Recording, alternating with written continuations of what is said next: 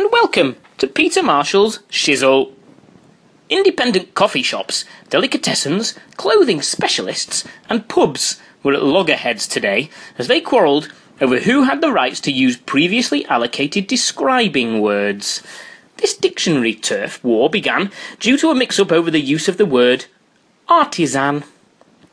I've been selling artisan bread in my cafe for at least 5 months now, said Jeremy Piper, owner of Harrogate-based eatery Truffle and Pumpkin. Then I saw blackboards cropping up all over town claiming to sell artisan coffee. It's just not right. According to a spokesperson at the Oxford Dictionary, nobody knows the correct application of the word artisan anymore. Even we're struggling with this one, they added. The records are unclear about bread and coffee.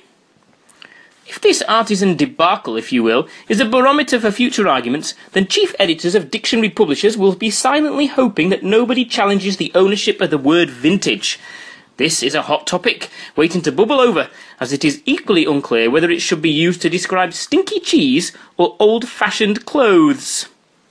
A cheese supplier, who wished to remain anonymous, stated, "Everyone knows that retros should be used to describe clothing. But these fashionistas come over here, taking our words."